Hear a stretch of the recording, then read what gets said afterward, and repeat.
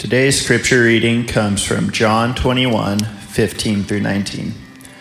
When they had finished breakfast, Jesus said to Simon Peter, "Simon, son of John, do you love me more than these?" He said to him, "Yes, Lord, you know that I love you." Jesus said to him, "Feed my lambs."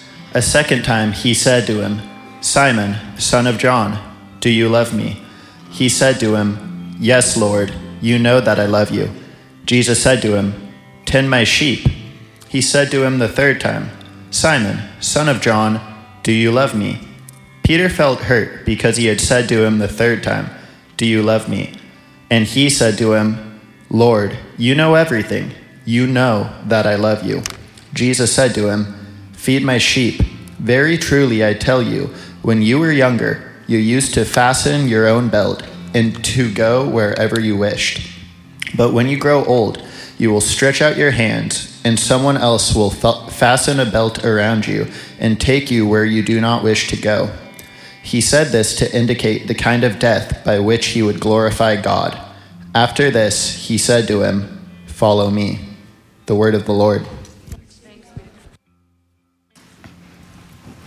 Thank you, Ian.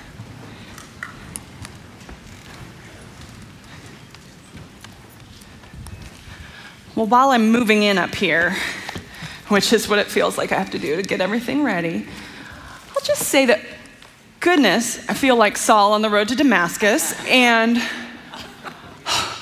who are you, Lord? All right, that's a New Testament joke for you. All right.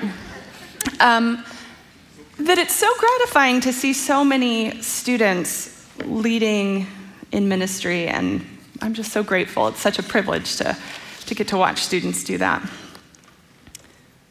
Okay, hold on. iPad passcode under pressure. Ooh, that's something. We're getting there. Everything's good. All right. I should have known that this is what was coming first, though.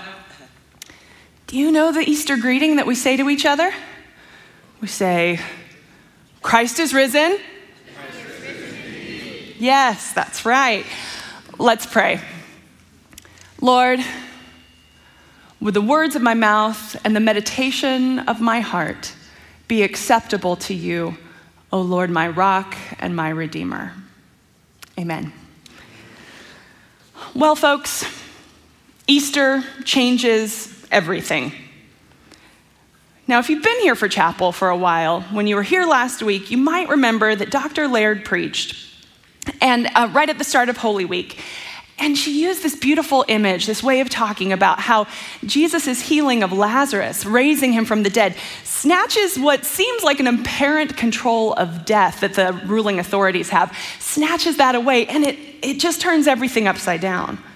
And then on Wednesday, Chaplain Esteban proclaimed about the risen Christ who breathes upon us new possibilities of life in the Spirit. Easter changes everything. So in these last two chapters of John, chapters 20 and 21, we encounter Jesus, whom God raised from the dead, living in the power of the resurrection, and at once recognizable, but also confounding, present, and yet a little bit elusive, still bearing the scars of his execution, and yet living in the fullness of new life. And in today's passage from John 21, verses 15 through 19, Jesus initiates a conversation with Peter. Now, I think most of you probably remember Peter. Peter's the disciple who, across all the Gospels, hovers somewhere between teacher's pet and class clown, right? Simon Peter's final scene before Jesus' crucifixion, though, was a low point. He denied Jesus. And since then, John's gospel tells us that Peter did, he'll want you to remember, he did show up to the empty tomb along with a beloved disciple. Mary Magdalene, of course, prompted them to go. But that kind of small rebound, that blip of faithfulness, doesn't erase the failure, that haunting memory of how he denied Jesus. Now, in case you need a reminder, Peter's denial is one that, quite interestingly, each of our 4 Gospels records. It actually takes place off the main stage. Jesus is undergoing heavy interrogation from powers that are in charge. Peter's just out in a courtyard. But John's version tells us the story this way, that in that lower stakes setting, not only did Peter deny Jesus once, somebody comes up, "Hey, you aren't one of Jesus' disciples, are you?" Peter, "No, I'm not." But Simon Peter denied Jesus a second time. "You're not one of Jesus' disciples, are you?" "I'm not." And a third time, to a final bystander, he denied him again. "Oh, wait, didn't I see you in the garden with him?" "No, no way." As John tells the story, after this third rejection of any connection with his Lord, Peter drops out of the story entirely. He's not mentioned again until Sunday morning. In the meantime, there are other faithful followers who remain: Jesus' mother, Jesus' aunt, Mary Magdalene, and the disciple that's remembered by the community as the one Jesus loved, who we presume was John, the son of Zebedee. And as John's gospel tells it, they persisted through Jesus' crucifixion. They were witnesses to that public humiliation, to Rome's violent censure of Jesus as a perceived threat against the empire. But Peter missed all that. Just pops back up when the coast is a bit clearer. Okay, but Easter changes everything, right? Ever since Jesus died, surely the resulting forgiveness of sins means that all that messy baggage is erased, right? Well, if you know me, and a few of you do, you know that I am more than happy to debate theologies of atonement with you. We'll talk about doctrines of sin and of salvation, and if we want to be fancy, and you know I do, we can call those hamartiology and soteriology. I mean, we have a whole department for that. Please come talk to us. Yes, but right now, let's trace the story. I'll recap a bit from the narrative of John 21 that Ian read for us. The text says that this is the third time that the resurrected Jesus had appeared to the disciples as a group. And Jesus shows up to serve a post-fishing breakfast on the beach. And as we can imagine, full bellies and the cool lake air in the morning lull the others into a satisfied calm. But Simon Peter may feel more reluctant when Jesus calls him over for a little one-on-one talk. Jesus asks, "Simon, son of John, do you love me more than these?" "Yes, Lord, you know that I love you." "Graze my lambs." Then Jesus asks a second time, "Simon, son of John, do you love me?" "Yes, Lord, you know that I love you. Tend to my sheep." And then, wait for it, a third time, Jesus asks, "Simon, son of John, do you love me?" And here, time out. Here's where, as the mother of a 4-year-old, who is wonderful, but also has the propensity toward asking repetitive questions, and this compounding condition of never listening, so it doesn't ever hear my answer, I'm with Peter a little bit, like getting agitated. Like, I was just there for these 3 conversations. What's happening? Okay, time back in. Peter's hurt, right? This is the third time, and it's starting to feel a little bit targeted, like this isn't just accidental.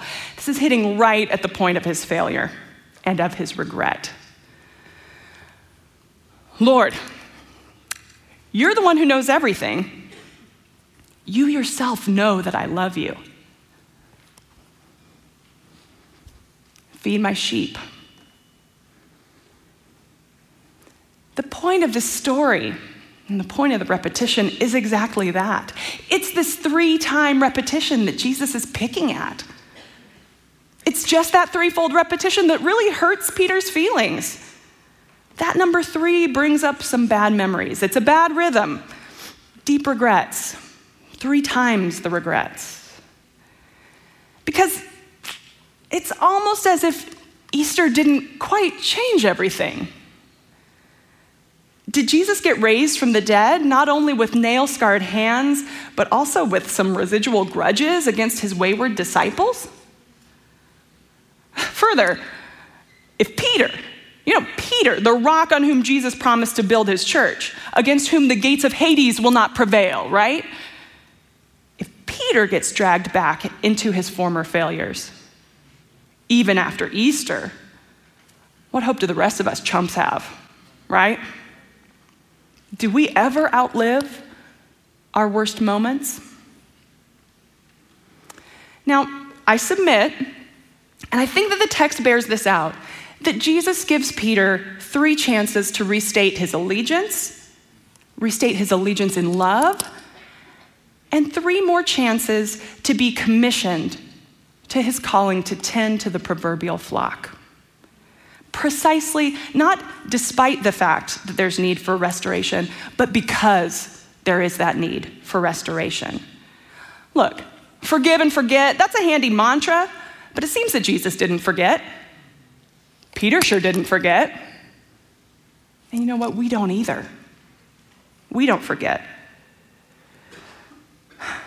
And maybe the resurrected Jesus, who, as Peter confesses, knows all things, maybe Jesus knows that there would come a time, probably many times, when Peter would lie awake at night and just feel the weight of the guilt of his past.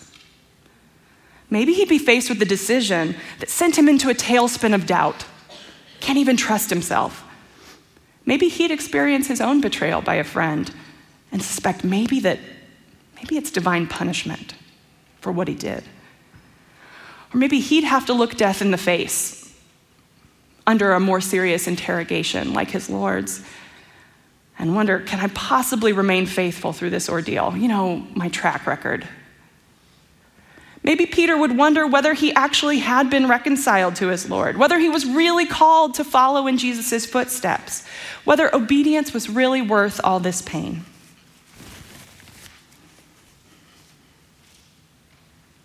In fact, Jesus goes on, as we heard in our text, to foretell just such a future for Peter. Not his first test of faith, but the last. The last, and probably what it was, a sequence of triumphs, but a lot of hardships on the road of faithfulness.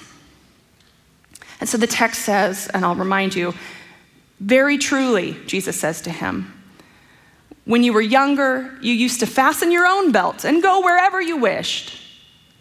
But when you grow old, you will stretch out your hands, and someone else will fasten a belt around you and take you where you do not wish to go. Our gospel author explains that this ominous message signified the kind of death by which Peter would glorify God. Humans have a fixation with predicting the future, with knowing what lies ahead for us. That's why there's so many things like magic 8 balls, palm reading places, horoscopes. And we Christians, who might be immune to some of those, are not excluded from this pull. There's a reason why so many of us have the life verse of Jeremiah 29:11, right? God has these plans for us. God's promised us a hope and a future. That's great. But Lord, we'd really like the itinerary detailed, thank you, right? Boy, I remember, and it's probably because of these preview students we have here. I remember when I was a senior in high school. Well, I remember it not just because of you, but you prompted it, right?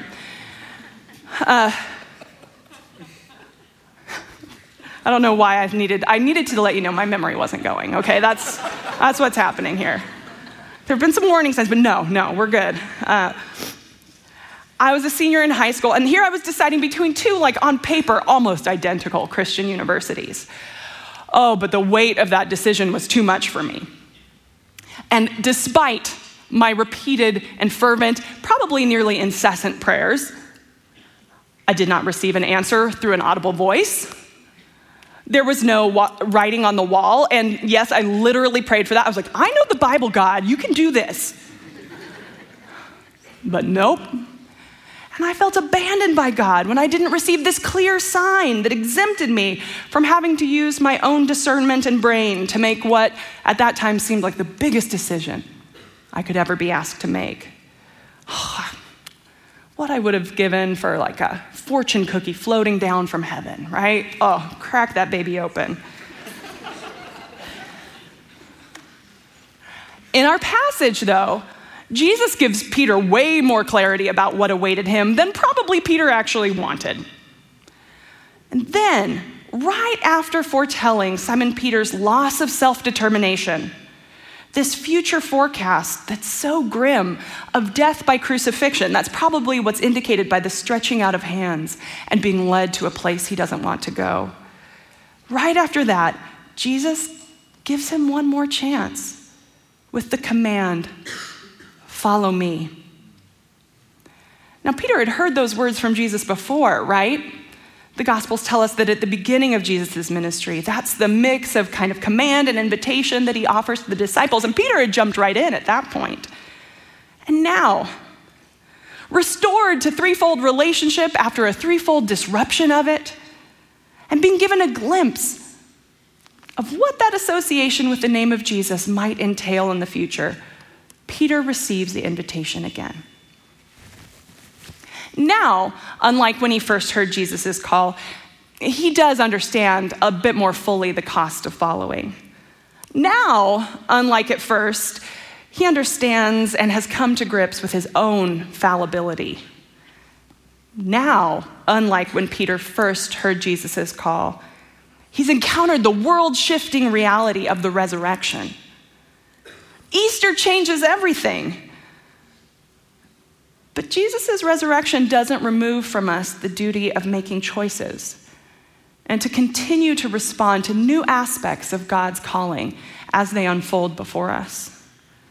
So Peter, the bold, brash, brave loudmouth among the disciples, surely this is when he jumps in with a hearty yes, right? I mean, this is post-Easter Simon Peter. This isn't a Peter that would be distracted by the wind and the waves and start to fear, right? Not when standing face to face with the Lord who has endured death, gone to hell and back, and stands in the glory of the resurrection right before him, right? So what does Peter do? Well, here's the truth. I saved a little bit of the passage for now because I wanted to read it to you, okay? Follow me, he hears. Verse 20 continues. Peter turned and saw the disciple whom Jesus loved following them. He was the one who had reclined against Jesus at the supper and said, "Lord, who is it that is going to betray you?" When Peter saw him, he said to Jesus, "Lord, what about him?" Jesus said to him, "If it's my will that he remain until I come, what's that to you? Follow me." Move this. What does post-Easter Simon Peter do when given a glimpse of this distinctly unpleasant future and being invited to follow? He does the most eminently relatable thing, in my opinion. He slides right into comparison mode. He points to John, another member of the inner circle, and wants to compare fates. I mean, this was before the era of social media, so you can't just scroll through John's profile and forecast here. Can't stalk his stories and see how things are going for him. So instead he asks, "Lord, what about that guy?" I mean, misery loves company, right? Maybe we could use the saying, "The grass is always greener." I tried to coin a new phrase, but it doesn't have quite the ring of either of those. Comparison, like scars and memories, persists post-Easter. That's going to catch on. I feel it. But whatever it is, Jesus isn't having a bit of it. If it's my will that he remain until I come, what is that to you? Follow me. Now here it's tempting to take a kind of rugged individualist interpretation. Like faith isn't about what your sister or brother is going through. It's you and Jesus, pal. Or make it into one-liner advice. Like, hey, stop jealousy scrolling. Stop glancing at your classmate's quiz score. Stop calibrating your perception of success to someone else's. All good advice. Tuck those away. But I don't think that's the point here. Because Christian life is a communal one. Life together, life lived faithfully in community is not so simple as that. So, you remember, we started the story with a breakfast among friends and their teacher. Now, what I didn't mention is that breakfast was the bright spot after a long night of work with no payoff. John 21:3 introduces the prior episode. Simon wanted to go fishing. Several others, James, John, Nathaniel, Thomas, and 2 others say, hey, we're coming with you. But instead of a profitable trip, it was a hard night. Jesus' disciples had fished through the darkest hours and caught nothing. At dawn, a figure appears on the shore and advises them to try the other side of the boat. Surely they shared a collective eye roll. Like, yeah, that'll be the ticket, random dude on the beach. We need to move the nets a few feet further in this same water, and that's where all the fish are. But what did they have to lose, right? Cranky people with tired arms flung their nets on the other side of the boat, and immediately the nets start dragging with the volume of fish. They couldn't lift them. They were nearly bursting. And it was then that John, the beloved disciple, nudges Peter. It was John who told Peter what Peter had hoped would be true. It's the Lord. And Peter needed that confirmation. He might not have trusted his own vision, blurred by a sleepless night and racked with regret. But at John's prompting, Peter jumped into the water with his cloak, unable to even wait for the others to be near to Jesus. The kind of funny thing is that Jesus didn't need their fish at all. He already had loaves and fish roasting over a fire. God's kingdom is not one of scarcity, but of plenty. Peter doesn't need to compare his projected future with John's. There's more than enough hardship and joy to go around. And you know, if we trust the tradition that the earliest followers passed on to us, while John was granted plenty of time to write, to preach, to lead, to form communities, to nurture faith, Peter had plenty enough endurance and faith to withstand what lie ahead of him. As the story goes, Peter was in fact crucified in the persecutions under Emperor Nero. Some even say that he refused a crucifixion that resembled Jesus's, not because he was afraid, not because he denied him, but because he did not believe himself to be worthy to die in the same manner his Lord had. Instead, he asked to be crucified upside down, accepting both the shame of Christ's cross and extending that shame further upon himself. The good news I have for you today, brothers and sisters, is that Easter doesn't change everything in the way that a magic wand might, or that the way we might imagine a wish from a genie or a lottery windfall would just change everything. Easter changes us. Easter carves out potential for painful restoration. Easter transforms community from competition to plentiful sharing. Easter opens up new possibilities of faithfulness that we can't imagine now. Easter doesn't remove us from this life. It brings fullness to this life in Christ. May we live into the realities of Jesus' resurrection power. My prayer for us is that we would allow Easter to change us. And so I pray in that way. God, we don't know everything that lies in store for us, but we commit And we ask for your Spirit to guide us so that we might be faithful in the way of Jesus. And we thank you for those examples and the community around us that prods us forward further and further into the newness of life you have for us. Amen. Go in the power of Christ's resurrection. Thank you.